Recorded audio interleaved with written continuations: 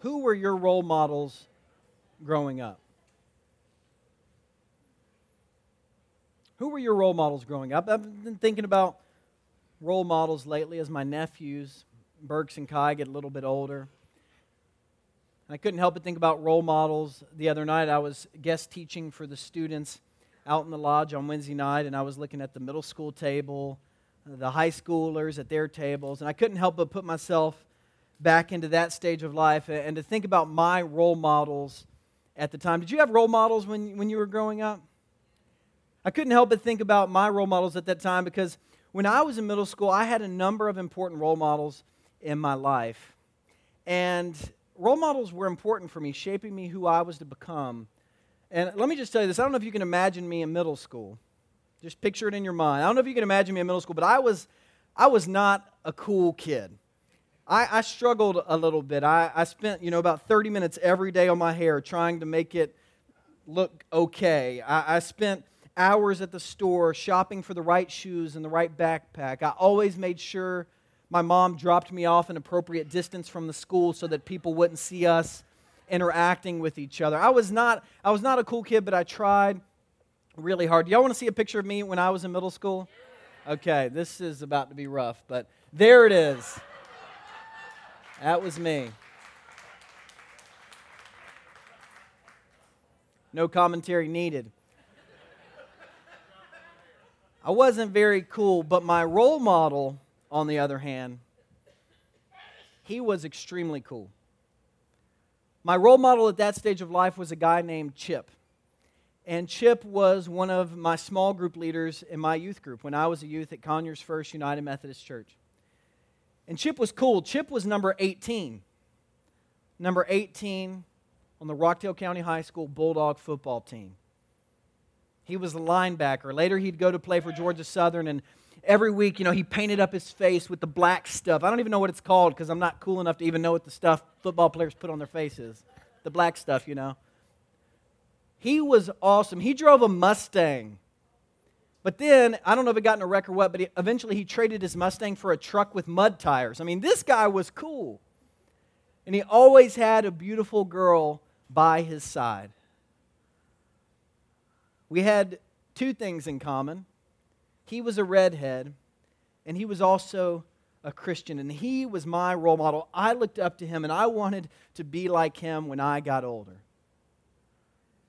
Who were your role models growing up? Who are your role models in life now? It's a question I actually posed on Facebook earlier this week. And it was interesting to see all of the different responses as people posted about who their role models were. Some people said that their role models were people in their professional world, people in their careers who were on the same kind of career path that they wanted to be on, and so they looked up to them in the workplace. Other people mentioned that other parents were their role models because these parents had raised godly children and they wanted to raise children like them. Other people mentioned that their grandparents or their parents were their role models, or maybe a childhood teacher. I was actually surprised when I asked the question because I thought people were going to list celebrities and famous people for some reason, but actually people mentioned people close to them in their everyday life, people they saw at work, people they saw in their homes, people they saw in their everyday life. And I guess that makes sense because when we're thinking about role models, so often we need role models in life because when we come upon a situation that we're not exactly sure what to do, we look to other people for how to do it. And so if we have kids and we see a couple who's raising great kids that we look up to, we try to be like them and imitate them. And so they put their kids in swimming lessons at 2 years old. We put our kids in swimming lessons at 2 years old. We get married and we want to be a great couple, and we see a couple we look up to and respect having regular date nights, and so we try to schedule a date night, or we're trying to look up to someone ethically and we see them being generous and honest, so we try to be generous and honest. We all have these different role models in life. Even people who think of themselves as independent thinkers often have other independent thinkers as role models in life. And an interesting thing happened on Facebook when people were talking about their role models. on my feed. People began tagging their role models on Facebook. And the common thing as role models were tagged that they would respond with was, wait, really? Me? I'm your role model? And that was Chip's response as well. When I told him years ago that he was my role model, he just laughed. He laughed and he said, I was your role model? Do you know where I was going in that Mustang? Do you know what I was doing on the weekends? He was kind of embarrassed, actually, because he thought, if you really knew me, then you wouldn't say that I was your role model. But we all have role models in life, but so many of us, we don't feel like our own lives are worthy of imitation, right? We feel like, yeah, we're doing okay in some areas, we're struggling in some areas, but very few of us would offer ourselves up as a life worthy of imitation, as a role model for other people. And I think that's why the words that Paul writes to the Philippians today, as we continue in this series in chapter 3, can be a little shocking for us, or maybe even come off as a little arrogant to us. Because Paul, in a pretty straightforward way, says, hey, let me be your role model. I mean, verse 17, this is what he says. Join together in following my example. He's writing to the Philippians here, this church in Philippi. Join together in following my example, brothers and sisters. And just as you have us as a model, keep your eyes on those who live as we do.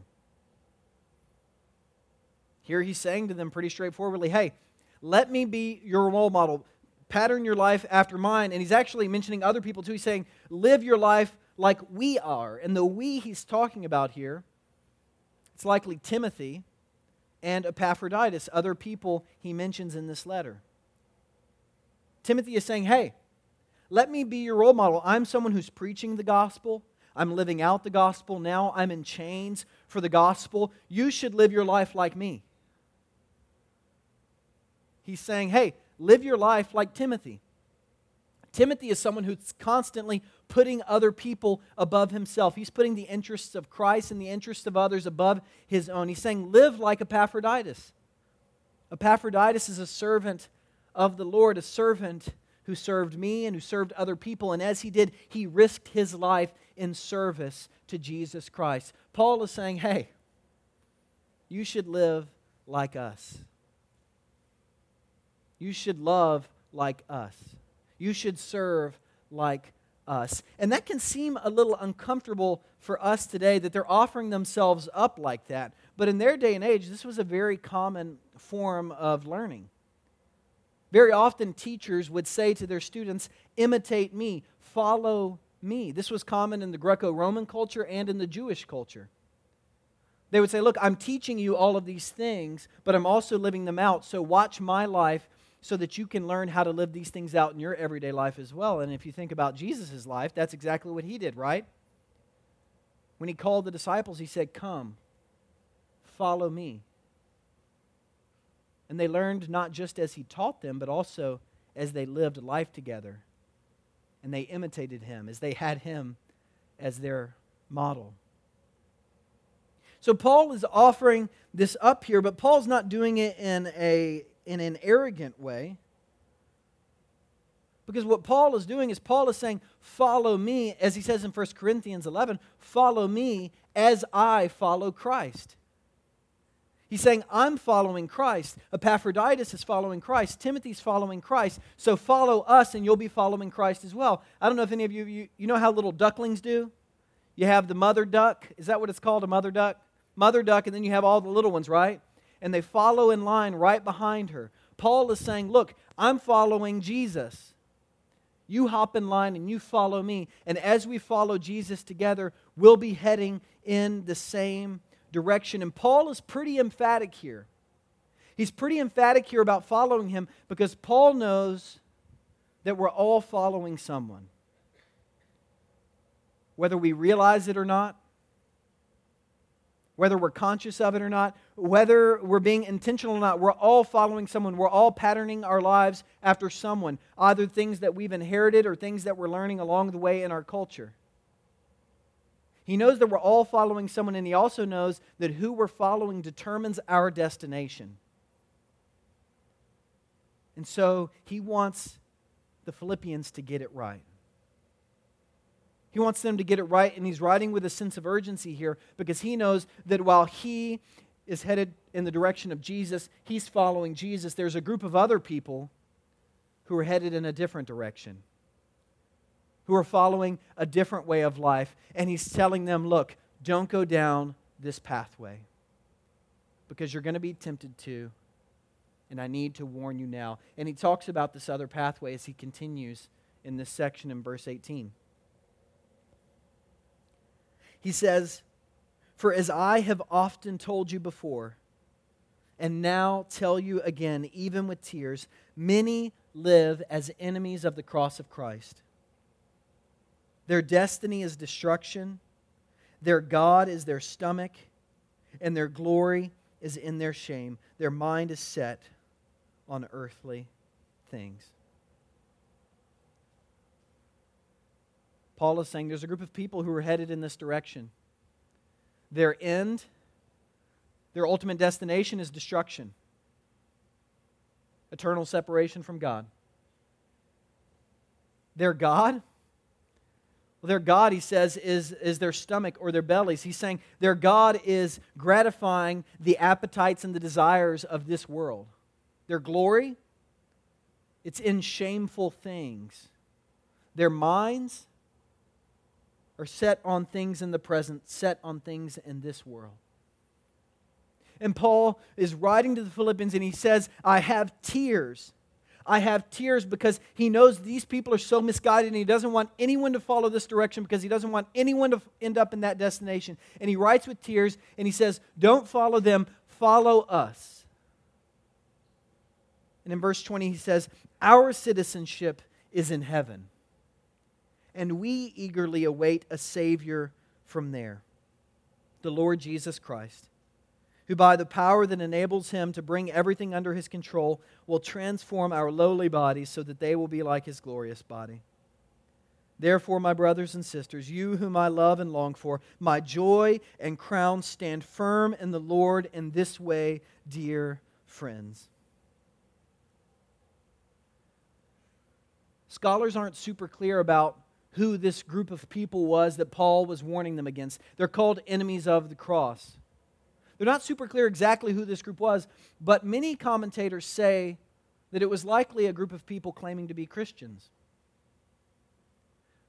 That the people Paul is warning against is likely a group of people who say some of the right things, they believe some of the right things, but their lives live contrary to the cross of Christ. The way they're living out their faith every day isn't the way of Jesus. And so Paul gives them a warning. And he says, don't live as an enemy of the cross of Christ. Instead, imitate the cross of Christ. Your end is heaven. Your God is God our Father, who sent His Son Jesus Christ into this world and who now sends His Holy Spirit that enables you to live like Him. Your glory is to be in Jesus Christ, the Lord and Savior of this world. Your mind should not be set on earthly things, but your mind instead should be set on heavenly things. And I don't know about you, but when I hear these words of Paul, when I hear him warning us not to go down this path and to go down this path, I stop and I have to reevaluate who I'm following and where I'm going, because I don't want to end up in the wrong place. I don't want you to end up heading in the wrong direction either. And so it's important for us to stop every once in a while and to reevaluate the direction we're heading in and who we're following. We have to ask ourselves, are the people we're following Jesus Christ? Are the people we're looking up to Jesus Christ? Are the people we're taking advice from taking up their cross and following Jesus daily? Or are they doing something else? Are they leading us astray? Those are important questions that we need to ask ourselves every once in a while. And a few years back, I came upon the story of a man named Robert who began asking these questions later in his life. He began asking himself, who am I becoming? Where am I heading? Who am I following? And as he began to wrestle with these questions and answer them for himself, his direction in life changed. So I want to invite you to sit back for about 5 minutes and to watch and to hear Robert's story.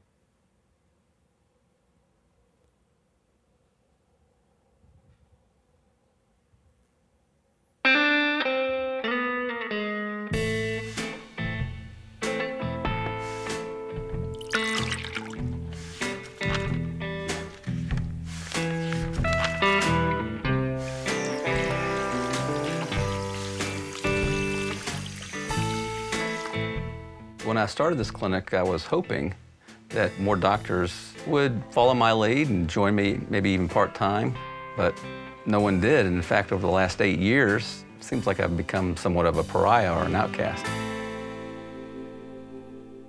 When I used to work in the ER, I was making a good living, very comfortable. We saw a number of uninsured patients, and I recognized that a lot of these patients were my neighbors, some of them literally my neighbors. People like barbers, sawmill operators, workers at convenience stores, mechanics. I had to see these people every day who I know could be treated more compassionately, more cost-effectively in another setting. I felt like basically, even though I was working in the ER, I was walking around them and I was not being a neighbor to them. Kept asking myself the question, is this what a good Samaritan would do? I really sensed in my heart that God wanted me to provide medical care for these people outside of the ER, and who was I to question what God wanted to do? About 8 years ago, I opened Patmos Emergency Clinic to provide care for the uninsured. On average, I have about 5,000 patient visits a year. About 60% of those don't have insurance. About 25% have high deductible commercial insurance. So how are you feeling today? I couldn't sleep very well. Did you take your blood pressure medicine this morning at all? No. No? Okay. I took it. All right. A lot of people thought what I was doing was foolish, and they probably were right. In the eyes of the world, I think it is foolish, but God has a different strategy. He tends to choose the foolish things of the world to shame the wise. Taking care of the uninsured, that's the ultimate foolishness in healthcare today. The last 8 years trying to more authentically be a follower of Christ is a lot of times a struggle financially. I've foregone quite a large amount of income. The struggles of recognizing that my skills are deteriorating from the ER. But the biggest cost really would probably be with my kids, because I've foregone putting money aside for their college education. My kids didn't have a choice in that, and that bothers me. I wonder sometimes if it's really worth it. I could work maybe a shift or two in an ER a week and do as well financially as I am now, and have a lot more time off to do other things, spend time with my family. Don't know.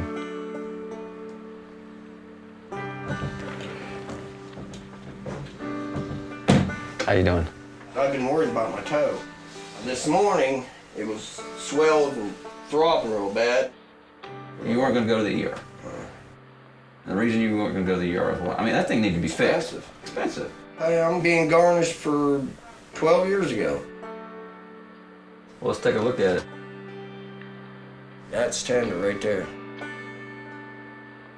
Does it feel sharp when I press there, or just hurt? No, it's just in certain places. I'm going to get you basically 20 days worth of this medicine to take twice a day. All right.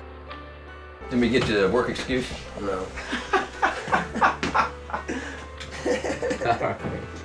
Joe was a guy who got good care. He wouldn't have gotten good care. That's satisfying. He would have been another invisible casualty of our healthcare system. Somebody who would have fallen through the cracks and somebody I was able to help.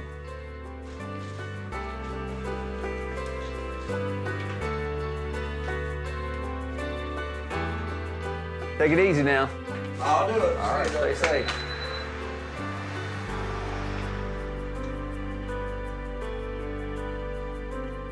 It's been worth the risk, I think, because I kind of afraid of the type of person I would have become had I continued doing what I was doing. To become more hardened and callous and willingly blind.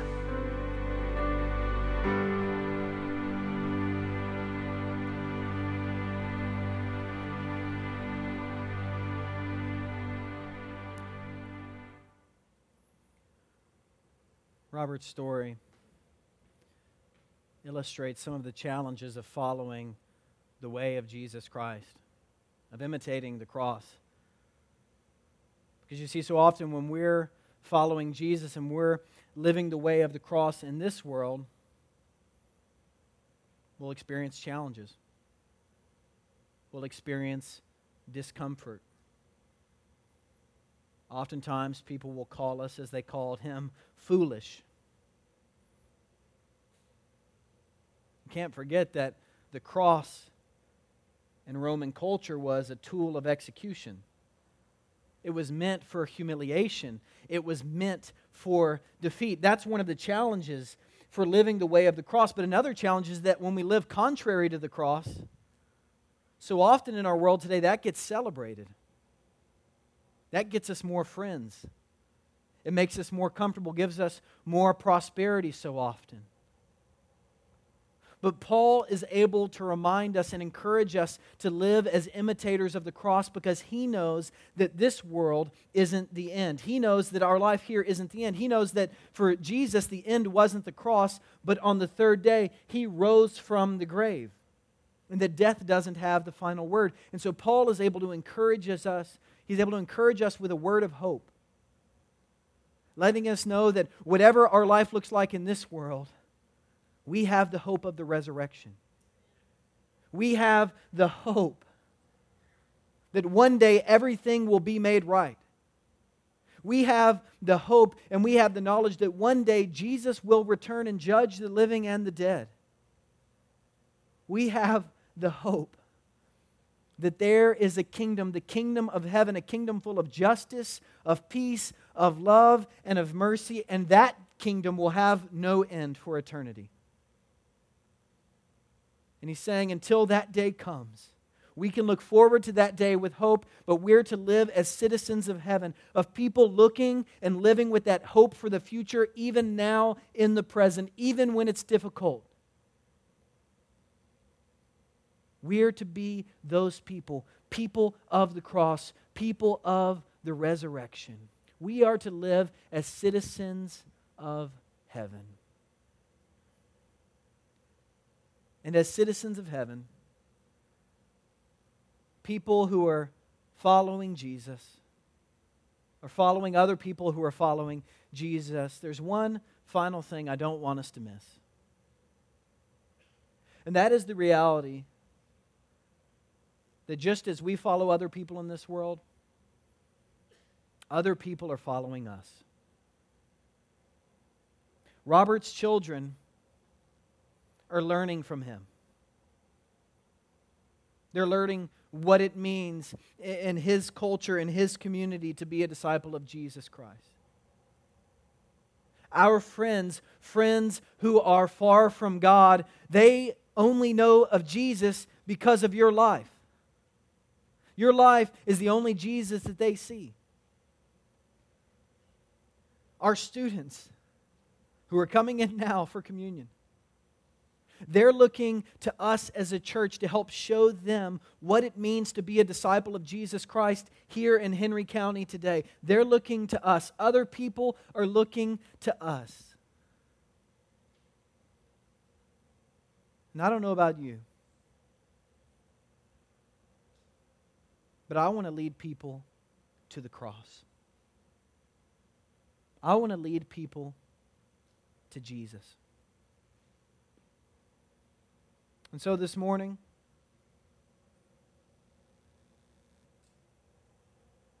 are you leading people to Jesus? Or are you leading them somewhere else?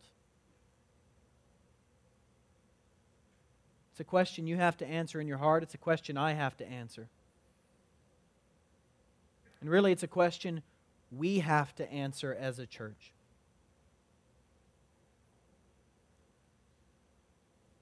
Today, as citizens of heaven, we've gathered around the Lord's table, and we're going to share in the sacrament of Holy Communion together. And we're sharing with millions and millions of Christians worldwide today, because today is World Communion Sunday. And we're gathering around the Lord's table with other Christians, other citizens of heaven. And we're believing in Jesus. We're seeking to follow Jesus. But as we gather, we're also admitting to Jesus that so often we have failed to follow Him. We're confessing that in so many ways as individuals and as a church, we've led others away from Christ. And as we gather, we're inviting the Holy Spirit to come, forgive us, and transform us into holy people. We're gathering together looking to the future, to the day when there will be no more pain, no more suffering, and no more death. We're anticipating that great heavenly banquet when we gather around this table with people from all ages, all stages of life, all nations. And we're doing so with hope. And as we gather and we share in this meal this morning, my hope for you is that on that day, when we're living eternally with God in the kingdom of heaven, that there will be someone there who says, I'm here because I followed you as you followed Jesus. My hope is that someone will say that about me. My hope and prayer is that someone will say that about you as well.